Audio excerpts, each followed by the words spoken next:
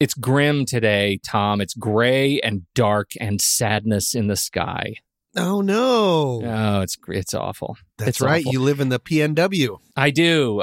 This is coming to you straight from the heart of seasonal depression, Portland, Oregon. Oof. But I did just get back from Tulsa, Oklahoma, which is also the heart of Tornado Alley. And it has me thinking a lot about the weather. Oh, okay. How is your weather? Perfect. Yeah. Always. LA is just so stupid on so many levels. Just gifted with fantasticness and just jewels falling from the sky. You may think that, but it got down to 60 yesterday. So, yikes. Yeah. Well, Tom, the season, we're in the middle of severe weather season, and it got me thinking a lot about the weather, and I started poking around a little bit, and it turns out severe weather phobia is a thing. Did you know this? No, but I guess that makes sense. It makes a lot of sense. As many as 1 in 10 Americans suffer from severe weather phobia. Jill Coleman from Ball State University, she's a geography professor there. They just finished a study that was published in the American Meteorological Society Journal, and they document the kinds of concerns that come from folks, and the responses were interesting, aligning a lot of this sort of severe weather phobia to PTSD. And as we get an increasing frequency of severe weather events across the country, the frequency of severe weather phobia reports is going up. Sure. I thought some of these responses were really funny in this study. So 99% of all respondents say that they have some form of severe weather concerns. 99%. Wow. Right. Pretty much everybody. 80.5 say they don't actually suffer from a phobia. However, 10% of them feel that they do suffer from a phobia. They do suffer from the OCD that can come from always having to have notifications on their phone, always having to have Weather Channel on, always having to have this sort of notification so that they can hide, feeling like they need to hide from the outside, and those sorts of conditions. That's really scary because, That's really scary, yeah. Weather is all over the place, man. There's really no getting around it. Even in LA, it has weather. Yeah. Well, no, if it rains here for 5 minutes, the entire city drowns. Like, we can't handle anything. The idea of climate change really becoming more and more of a reality. Well, it's totally a reality, but either way, depends on who you talk to. We are not equipped for even just rain. No, not we can't rain. do it. Everything immediately floods and somehow lights on fire. Like, California is the potential to be a mess all the time. This is what got me thinking, because all of this weather anxiety, it all kind of comes back to the media. The media has a really interesting place in reporting the weather. It's not like just news, which is, if it bleeds, it leads, and we have to terrify everybody because we need people to watch the ratings. The weather, in particular, is at a strange position on local news. They need you to feel a certain level of anxiety because they may need you to take action. They may need you to leave your house. They may need you to hide. They may need you to find a bunker. It's not like an existential fear. No. It's a real notification fear. Sure. That gets me to my story today. It turns out that, as reported at the National Weather Association annual conference this year, a group of psychiatric professionals and a group of meteorologists are working together to launch a new program to help alleviate some of the symptoms of storm anxiety, fear, anxiety, and all the way to severe weather phobia. They want to soften the anxiety triggers so that people who watch the news understand when they need to take action and when they simply need to be aware. And they've launched a whole program, the Storm Anxiety Project, Tom. The Storm Anxiety Project. It's being spent through 2019, just launched right now, and through the Oklahoma Medical Reserve Corps Stress Response Team based in Oklahoma City. They are providing lots of trainings both to emergency responders and to media professionals through the Office of Emergency Management to try to change the way they talk about the weather on the news. And I think that's kind of sweet. That's very sweet, because you don't think about the news looking out for us that way. Go ahead. Instead of what could you possibly say that's positive at the end of that sentence? That's funny. You don't think about the news. Fill in the blank crap hole.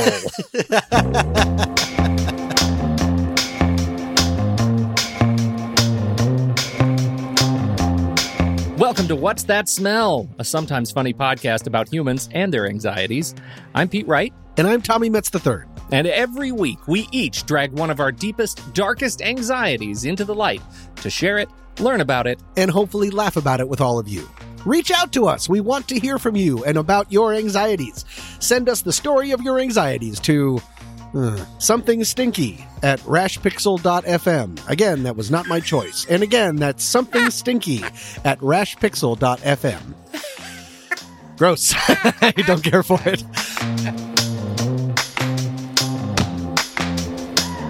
This one is a bit of a mystery in that I don't really understand it. Doesn't seem to have a clinical term assigned to it that I could find. It relates to my childhood, and it still resonates with me, although lesser, but still, it still resonates today. And I honestly haven't opened up to many people about this in real life. Real life. Instead of podcast world. But I want to talk about it. Don't worry. Nobody's listening, Tom. Good point. It's okay. Oh, that's right. As Pete and I welcome to this episode of Shouting into an Empty Tunnel. But I want to talk about it. It can only help. Here we go. I am at your service. All right. We will start with an impossible puzzle. What do these 3 songs have in common? The 3 songs are Welcome Christmas from the Dr. Seuss Scrooge TV special. Do you remember which one Welcome Christmas is? Is that the Fa who fores da who dores? Yes, exactly. Oh, I don't. Well, you know the words, you show off. Thanks, Google. But they're nonsense words. Yeah. And then the second one is This Magic Moment by Jay and the Americans from 1969. Okay. This magic moment. And the final one is Around the Way Girl by LL Cool J in 1990. Do you remember that song? I need an around the way girl, round the way girl. What do those 3 have in common? Would you like to guess? You will not guess correctly. Tommy, I don't know. You already let me off the hook because you said it's an impossible puzzle. Correct. I'm going to take that out. Okay. Let's step away from these songs for now. We will come back to them. Oh, goodness. From as long as I can remember, I have suffered from a fear of not being able to go to sleep. I haven't suffered from not being able to go to sleep. I am very lucky in that I've never really suffered from actual insomnia. But bedtime has always been bedtime. I'm a child. Mm-hmm. But sleepy time has always been uneasy for me because I've suffered a fear of what if I'm not able to go to sleep. Okay. That in mind, I have 2 big memories that sort of light this up that I would like to share. Okay. The first is the story of Woomph. Let me explain. When I was growing up in Virginia, I used to stay over at... Wait a minute. You're from Virginia? Well, I was born in Washington, D.C., lived in Vienna, Virginia, and in 4th grade moved to Boulder, Colorado. And now I live here in Los Angeles. It's like I'm on the lam. No, I guess that's not that much. Did I never tell you that? Probably shouldn't do the podcast, I guess. But interesting story. Nice little road trip.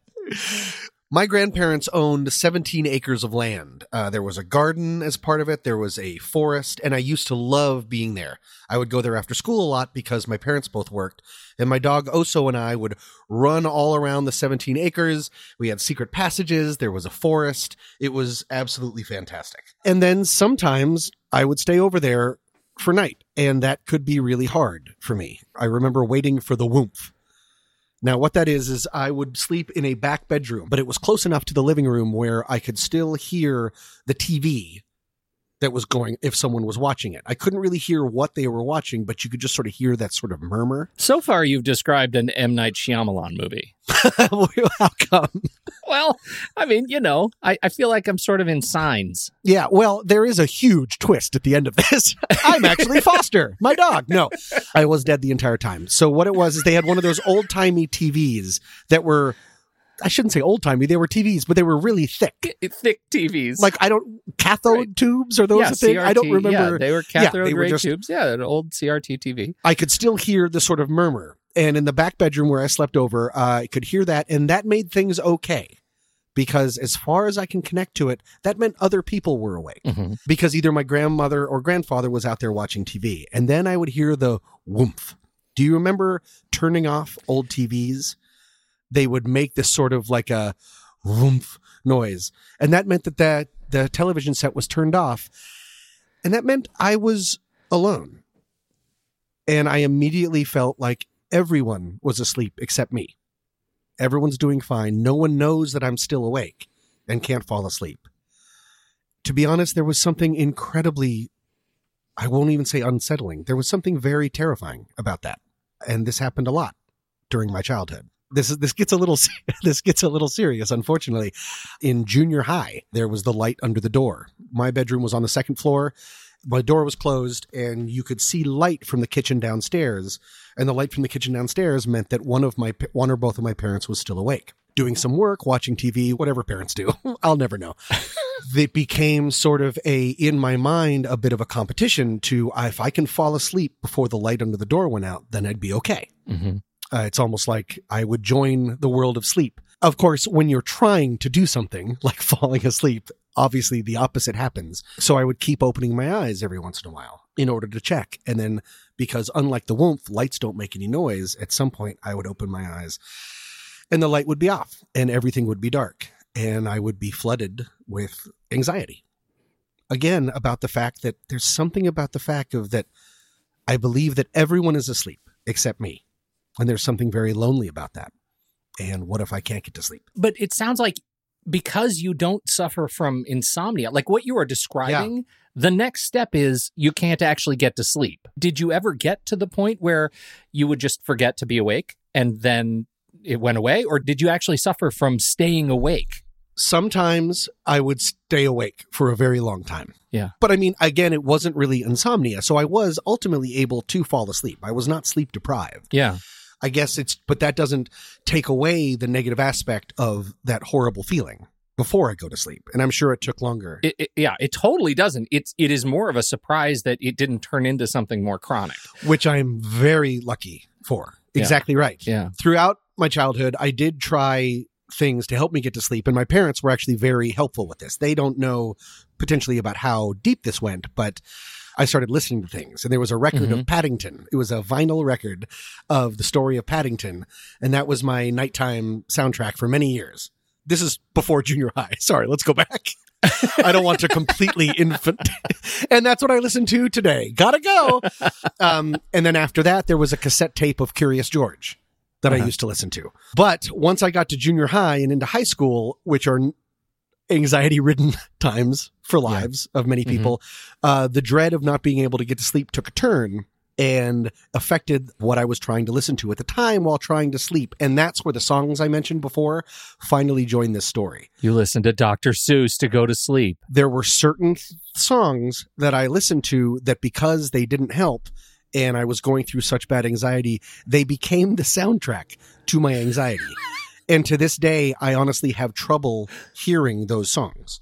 It's not like I go into a full panic, but I actively want to turn them off. Because they've been like sensorily paired to your anxiety? Absolutely. They've imprinted. Wow. Yes, exactly right. And so that Grinch song with that weird Flore Domine song is haunting. Yes, because it was the soundtrack to my anxiety. Later, I would listen to old cassettes that my parents had. This would have been a age when I wasn't able to buy my own stuff, and they had a collection of oldies.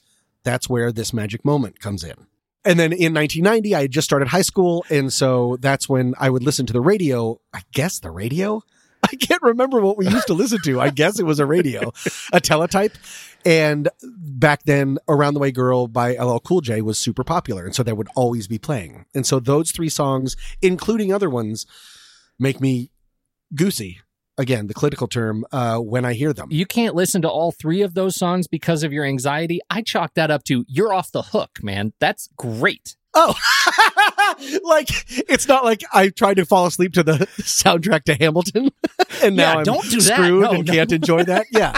But Pete, Lady Love, Cool James, you gotta get your LL Cool J in there. You know, it's funny. I've talked about I've had trouble with sleep, and we've talked about that in other episodes where struggling with the invasive thoughts at night thing. And so I absolutely relate. And as an adult, I also have the challenge with the fear of falling asleep. For me, it actually does end in anxiety or in anxiety-induced insomnia, where I'm just up.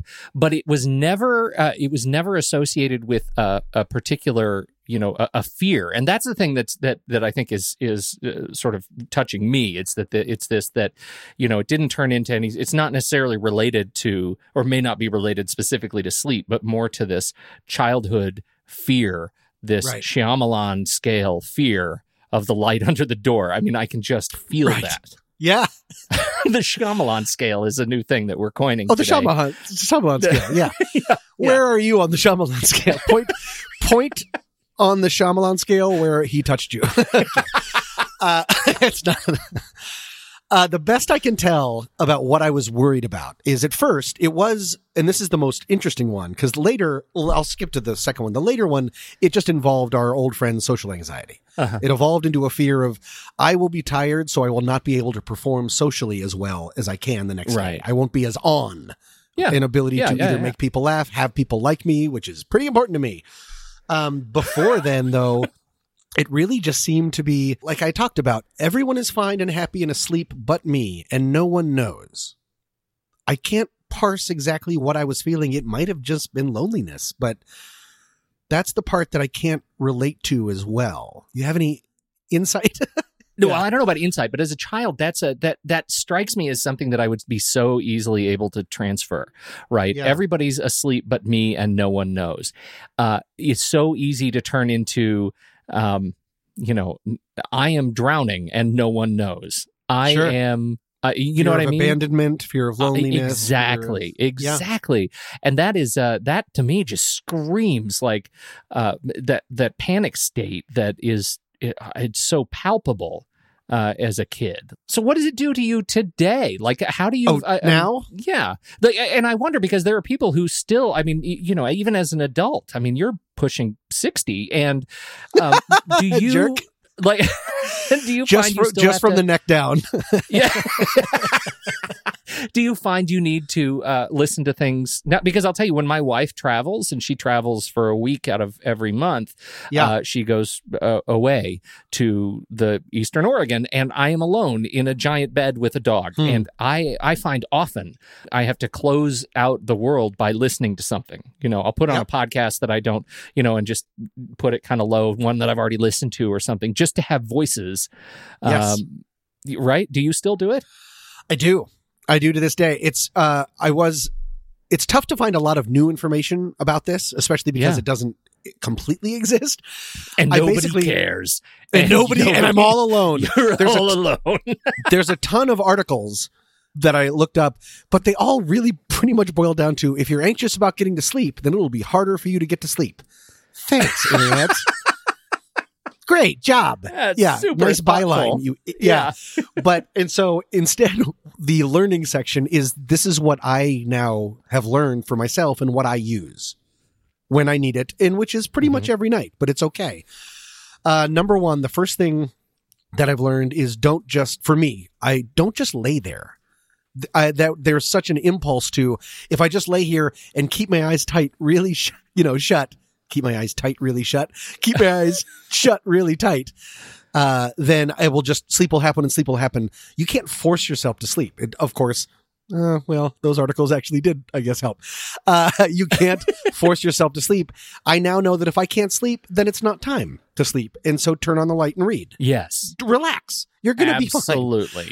And I have a book that I'll usually be rereading. In addition to a normal book that I'll be reading, I'll have an old favorite on standby that I've read many times before. That's almost kind of like saying hello to an old friend. So it's not too interesting. I know everything that's going to be happening, but you can just sort of, it's a version of literary white noise, in effect, that you can just sort of pull over yourself. What? I'm bad at similes. Okay, anyways. Number two, a big part of that, I don't even know what a simile is confronting the fear head on. What am I really worried about? That I'm going to be a little tired the next day? Has that ever really affected me? No. What else am I really worried about? Oh, that's kind of it. Other than my mind racing, this is just about worrying about sleep. Obviously, if there's other stuff going on and I have worries the next day, everyone goes through that. I'm not talking about that as much. And the last one is get yourself a foster, because my dog sleeps in my bed, which my parents are weirdly horrified by. I thought that's what the point of having a dog was. Yeah. That is the point of having a dog. I think that's codified somewhere. I forgot that Bogey, our dog back in Colorado, he never slept in the bed, but it just, I wasn't going to do it. And then he got up on the bed once and I was like, this is your bed. And he takes up most of the bed. He's tiny and he manages to push me out of bed a lot.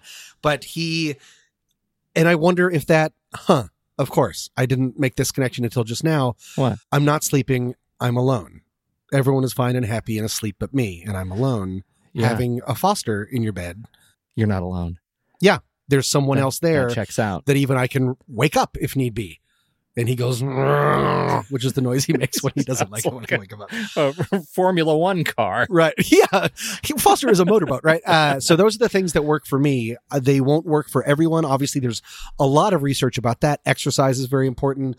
Breathing exercises you can do. But those are the things that have worked for me. The most important one is don't just lay there. If you're not ready to sleep, you're not ready to sleep. Don't try to force yourself.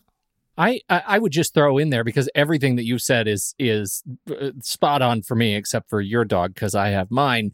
But I would also throw in, and one that I haven't used but comes highly recommended, is a podcast. It's called the Sleep With Me podcast. Oh, I've listened to that. No, I used to listen to that a long time. I just haven't recently. But yes, it's great. It's actually a little bit too interesting. So I have to turn. That's the problem. I have to turn it down. Right. I have to turn it down. Oh. Weird. So many connections. I turn it down so it's the equivalent of my grandmother's television. I can hear a murmur. Yes. I can hear voices, but I can't make out what they're saying. But it's that creak thing. It's just enough to be like, I can focus on it, but I can't really focus on it. And I'm trying to hear you. Yeah. You need that Charlie Brown. Wah, wah, wah, wah. It is, for those who haven't heard of it, the Sleep With Me podcast, it's a lulling, droning, boring bedtime story to distract your racing mind. And it is designed for you never to get to the end of an episode. If you get to the end of an episode, they feel like they failed. So it's really a brilliant concept. And it is put together by a guy. It's now been absorbed into the Welcome to Night Vale team, but it's been put together by a guy who suffered from sleep issues for a long time, and he's helping the community. And I think it's just brilliant and gracious and just a beautiful thing that exists. It's great because he is a terrible storyteller on purpose. Right, that's the whole idea. Great. Yeah. The other thing that I have had to do in terms of just life change is I have to stop working when I need to stop working, right? Like before dinner. If I work after dinner and into the night and bring the laptop to bed, I am sunk. I will never be able to actually clear my head. Yeah. Right. I'm spinning. Because you have the kind of lifestyle where your work will never actually end. Thanks for reminding me, Tom. Like, I assume while we're recording right now, you are also editing another podcast. I have no idea what you're talking about. It's really difficult, and I just think most important. I think you actually came to an awakening just a minute ago about what it means to be alone. That I think is really powerful, and I think that's fantastic. And more power to you, because just being able to use words to define that feeling in a new way is awesome. Mazel tov. Thank you very much. I appreciate it. Are you supposed to say that? I'm not a Jew.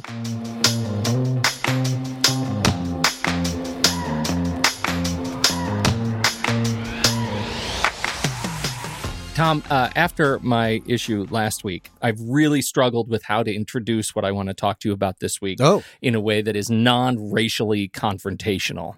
But I have to ask this question. Okay. How are Italians even alive? I'm going to broaden that. Like Europeans, how are they alive right now? Because of what they eat. Oh, I see. Breads and pastas. It's all carbs and cheese. The Italians, as a rule, are a good-looking people. Sure. Even older Italians, right? I saw The Godfather. There's some good-looking older Italians. They wear that mafia pride. They eat their pasta. Yep. There's sexy Italians. There's fit Italians. All the Italians. And they eat so much stuff that is considered crap here, right? By conventional measure, conventional wisdom. Everything that is eaten, they shouldn't eat. Now, I recognize that this is a wildly unfair comparison when we live in the land of food deserts and such abundance of convenience foods, right? I recognize that. It is foolish for me to even say that. Sure. But I do want to ask you, Tom, how do you eat? How do you feel about the way you eat? Pretty good, I guess. I mean, if I'm being completely honest, I would say it's 75% good adult eating and 35% garbage that I should feel bad about. You'll notice that if you add those up, that's more than 100%, because also part of the problem is I do actually eat too much. My eating like an idiot lasted a little bit longer than it should have. Like how you eat when you're in college. When you're free and you're like, yay! Yeah, it's pretty much straight up Taco Bell. It's all cheese. It's whatever you can afford or whatever's in the dining hall, except for stir fry night. Oh, man. I used to eat so much cereal and juice and Coke in those little tiny glasses. I would fill up 6 of those on my tray. So that's back before you were afraid of juices. Because now it's well documented your fear of juice. But my palate has exploded in a good way, and I'm getting more and more over the last few years. No, more than few years, like 5 or 6 years, cooking. Like I really like cooking for myself, and I like experimenting with new kind of dishes and things. And so as a result, I mean, fresh food is always going to be better. So I'm feeling better about it, but I can definitely. It wasn't too long ago when I might as well have been a child. Oh yeah. Why do you ask? Tom, I have you ate a person, didn't you? Oh no, Pete. You ate an Italian. Pete! That's a crime. We've got to hang up and I have to call a lawyer. Why am I calling a lawyer? Probably. Yeah. I'm complicit. It's been some dark times for me related to food. I feel like I'm on an incredible roller coaster that swings from, love and abundance to just rage and hate of food. And it's fascinating to kind of be in this space with food. I think it starts because I have a first degree family member who has celiac disease. What's that? Now, what do you know? You don't know? What do you know from celiac disease? Does that have something to do with gluten? Doesn't everything have to do with gluten? See, there you go. You are part of the problem. Oops. Bet you didn't know I'd be doing that to you. Here's the deal. Celiac disease, it is an autoimmune disorder. And autoimmune means that it's when your immune system attacks itself or attacks its host, right? Oh, okay, yeah. And so celiac is an autoimmune disorder. And what happens, how is it related to gluten? Because I think this is wildly misunderstood. Gluten is a protein that is found in wheat, rye, and barley. And so, people have been totally thinking that gluten is a villain, right? They make fun of it. I think even the new Avengers movie in the trailer, it's like, I saved you. I rounded up all the gluten in the world and shot it into space where it can't not hurt you ever again. Deadpool 2. Deadpool 2, that's right. That's Deadpool 2. So it's being totally joked about, right? That gluten is a villain. But gluten is not the villain in itself. Because celiac is an autoimmune disorder, when people with celiac disease eat gluten, as the protein hits their system, their bodies get confused and their own immune systems attack their small intestines. Oh, no. It is an oh no kind of a thing. This can severely damage the villi that line the small intestine. Now, what do the villi do, Tom? Are they little hairs? They're little hairy fingers, right? Okay. They line the intestine, and their job is to absorb the nutrients into the body from your digesting food. Important. If your own immune system is destroying the villi in your intestine, you are at great risk to other super serious health problems. And that's why this is a big deal. According to the Celiac Foundation, this leads to things like diabetes and MS and anemia and osteoporosis and infertility and epilepsy and, not to be outdone, intestinal cancer. On the way there, Tom, as you can imagine, you can spiral down this long road to malnourishment town as your body just sort of depletes itself, suffering from not getting the nutrients that you need to be able to extract from the food you eat. Sure. And so there is no treatment other than strict adherence to a gluten-free diet. And because, Tom, this is the... gluten. What? Gluten! Because... Gluten! Because it's an autoimmune disorder, it doesn't matter how much gluten you eat. Even crumbs from a cutting board can trigger a dramatic reaction that can take weeks to rebound and still do permanent damage to your small intestine in the process. So it is Who in your life suffers from this? You said my madre. Oh, mama. my mom, and has been okay. diagnosed for decades, and she lives just fine right now. But she went over the process. Their doctors thought she had AIDS, and at one point they said she had. I swear to God, it was like straight out of Joe versus the volcano. Tom, it was like you have a brain cloud. It was just obscure things because they didn't know, and because this was decades ago, and once they figured out because we didn't know what it was yet. Yeah, we didn't know what we didn't know. And now she has a rigorous diet and happens to have fallen in love again with food. I am not there. And I hate that gluten is so lampooned in the media because it makes the severity of the impact to those who are actually living with celiac disease. Yeah. That sucks. Also because it's super genetic. Oh, no. Is this a direct relative and you of enter someone... the picture? Yeah, right. Enter me. A direct relative of someone with celiac disease has a 1 in 10 chance of developing it themselves. And the tests are notorious for false negatives. What? Stupid, false negatives. Stupid Bad. tests. Yeah. Okay. Yeah. Is the test, do you have celiac disease? Yes, just the question. You're like, no. And they're like, you're good to go. Yeah, I look at my doctor and I kind of poke around where I think my intestine is, and I feel fine. What has this is really what has led me to deal with some of the food resentment issues, and I know I'm not alone because I started searching for this, and it is a major topic of discussion, and it's not. There is actually a phobia around this. It's called sitophobia. It's not quite the same. Sitophobia is a fear of eating due to the unpleasant symptoms that follow eating due to chemotherapy. That's one interpretation of it. It is abdominal pain that follows eating. So it's psychoneurotic abhorrence of food is another definition, a morbid dread or a repugnance to food, whether generally or only to specific dishes. So that is a phobia of food that is different from what I have. I don't have a very good relationship with food because I feel like it betrays me. I hate food because I love food so much. I see. Okay. Right? That's what gets to this lizard brain because I'm a child. I won't eat that. I don't want to live a life subservient to nuts and berries. I won't do that.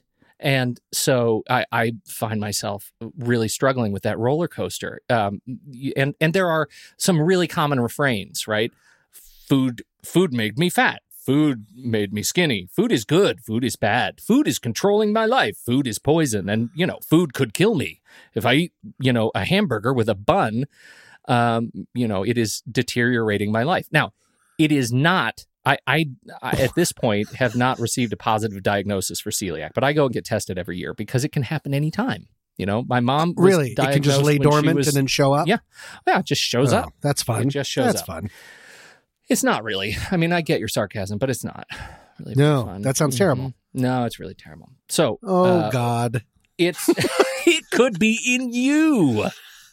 What? Yeah. The trick is, and this is where I struggle. Is sometimes I just want to go out and eat that hamburger, and sometimes while I'm doing it, I'm thinking about this could lead to a grim outcome. What am I doing to deteriorate my overall health? And wait though, I'm trying to boil down what your phobia or what your anxiety is.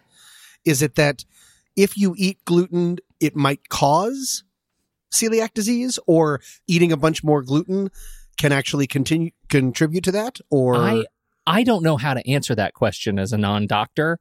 Okay. But what? You're not a doctor? But oh my God, this whole thing is a lie. Okay. But at any time, like it could be just as easy. My next physical and my doctor says, well, time to make some changes to your diet. And that triggers the lizard brain child response. And I live in fear of that day. And it's so stupid. Having something taken out of your potential diet. Yes. Because your body no longer reacts well to it.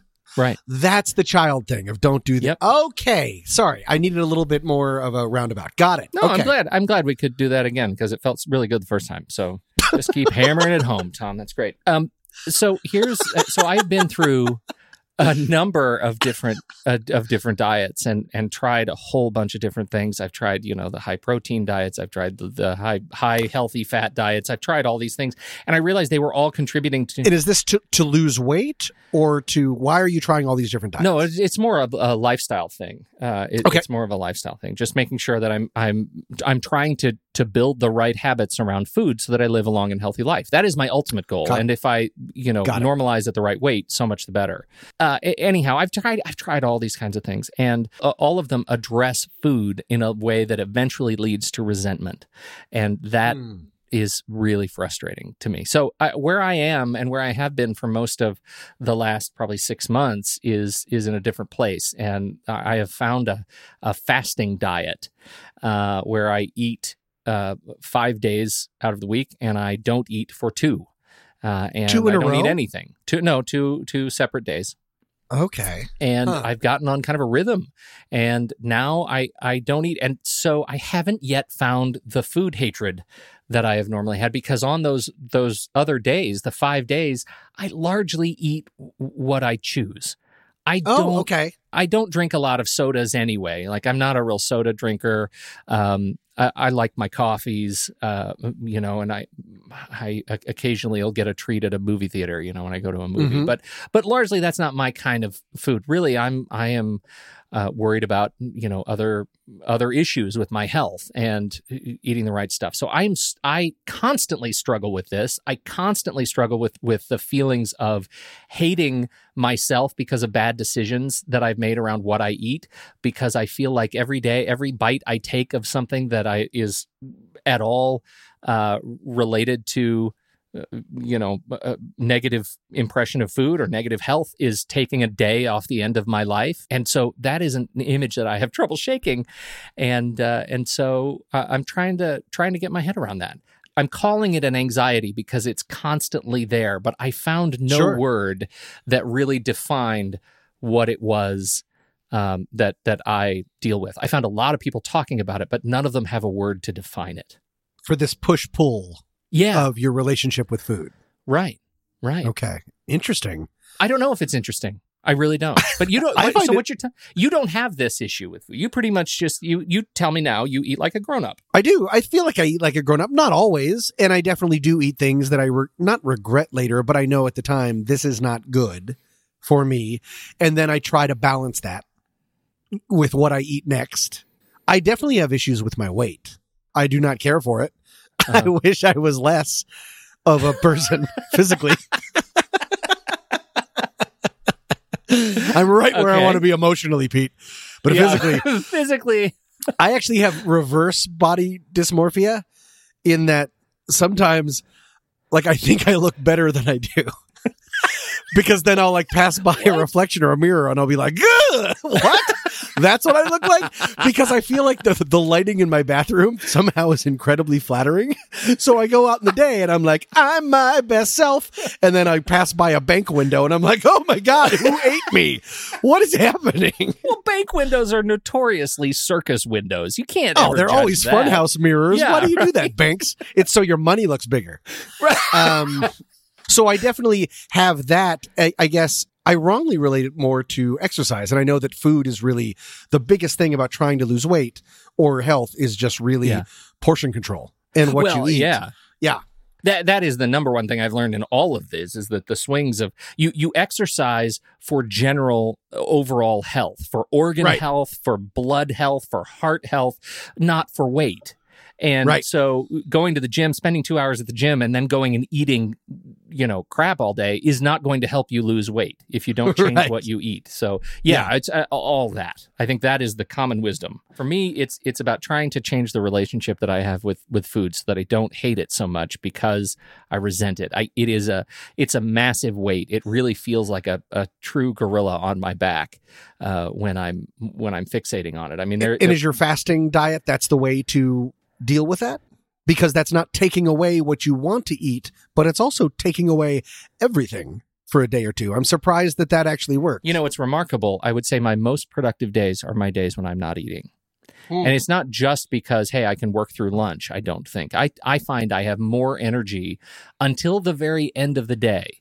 I have more energy throughout the day when my body is just like processing. Sure. Like it's just my gut is empty, my stomach is empty. I'm just just moving along. There's this doctor, Michael Mosley. He was a doctor and journalist for the BBC, and he was asked to go check out the research being done on intermittent fasting.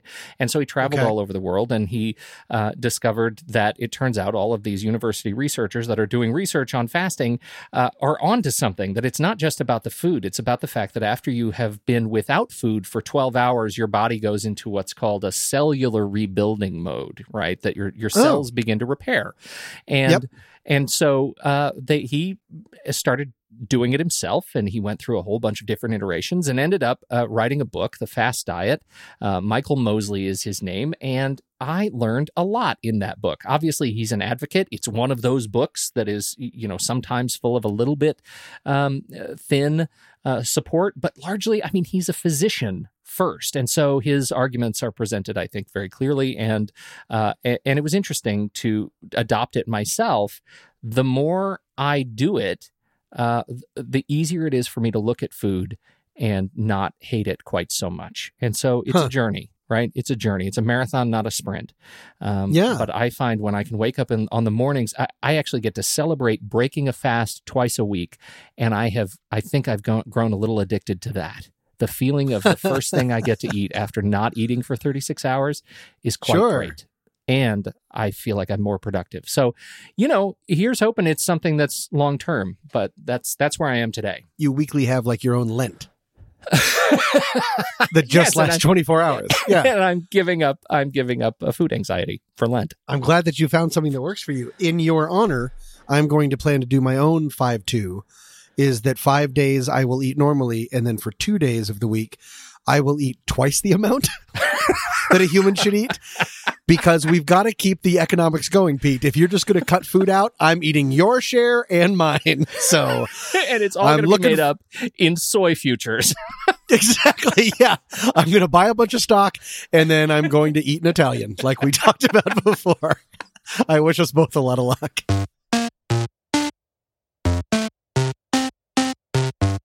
Stick around for a glimpse into next week's show. But first, today's podcast is brought to you by Audible. Get a free audiobook download and 30-day free trial at www.audibletrial.com/scent-of-a-podcast.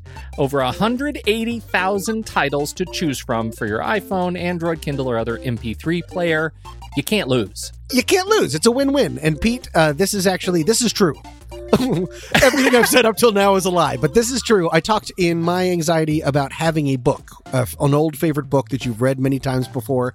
And I love this book so much. I read it at least once a year, and I've listened to it too. It is Ender's Game by Orson Scott Card. It is the beginning of the Ender's Game, I don't know, quadrology. I think he's written 900 of them. You don't have to read them all. I haven't, but I have read, and most importantly, through Audible, listened to Ender's Game by Orson Scott Card. It is the story of a young boy who may or may not in the future be the savior for the human race. I'm just back and forth with sci-fi, and even if you're not a huge sci-fi fan, this book is amazing. And you can find it on Audible, and I listened to it. The cool thing is it's narrated by a cast. It's not just one person. So it really makes it kind of a cinematic experience for your ears. The special 20th anniversary edition of Ender's Game is available right now on audible.com. It is 11 hours and 57 minutes. So maybe time that with your fasting days. I don't know how you live your life, however it works, but it is fantastic. And Audible is absolutely the best. And I think you'll really enjoy it. For you, listeners of What's That Smell, Audible is offering a free audiobook download and a free 30-day trial to give you the opportunity to check out the service, sample, listen to all the little samples that they offer you. Again, just visit www.audibletrial.com/scent-of-a-podcast and search for Ender's Game Special 20th Anniversary Edition. We've got it. We've got the whole catalog of the Enderverse books, Tom. The whole catalog. The whole one? And they're amazing. Thanks, Audible. Today's tune is Feel Alive by Rex banner. And guys, as we said before, we don't pay to advertise this show, so we really appreciate you sharing it with others you think would be interested. Since we're a new show, those 5-star reviews in iTunes and Apple Podcasts really, really help others to discover the show. So if you like what you've heard, and we hope that you have, share the love with a review and a comment. I know it sounds like a pain. I promise it will only take you 3 to 4 minutes, and it means the world to us. So thank you. Coming up next week. It's not like he's angry, but it's just this cold, weird stare. And I can picture him thinking about all the knives in the house. This actually is kind of serious. I didn't go to the dentist for 18 years. But wait, how often are they... What? For 18 years? Do you still have teeth? What if that's what death was like? At the very end, you're like, I wonder what my mailman is seeing. That sucks. Until then, I'm Pete Wright. And I'm Tommy Metz III. Thank you so much for downloading. We'll be back next week on What's That Smell?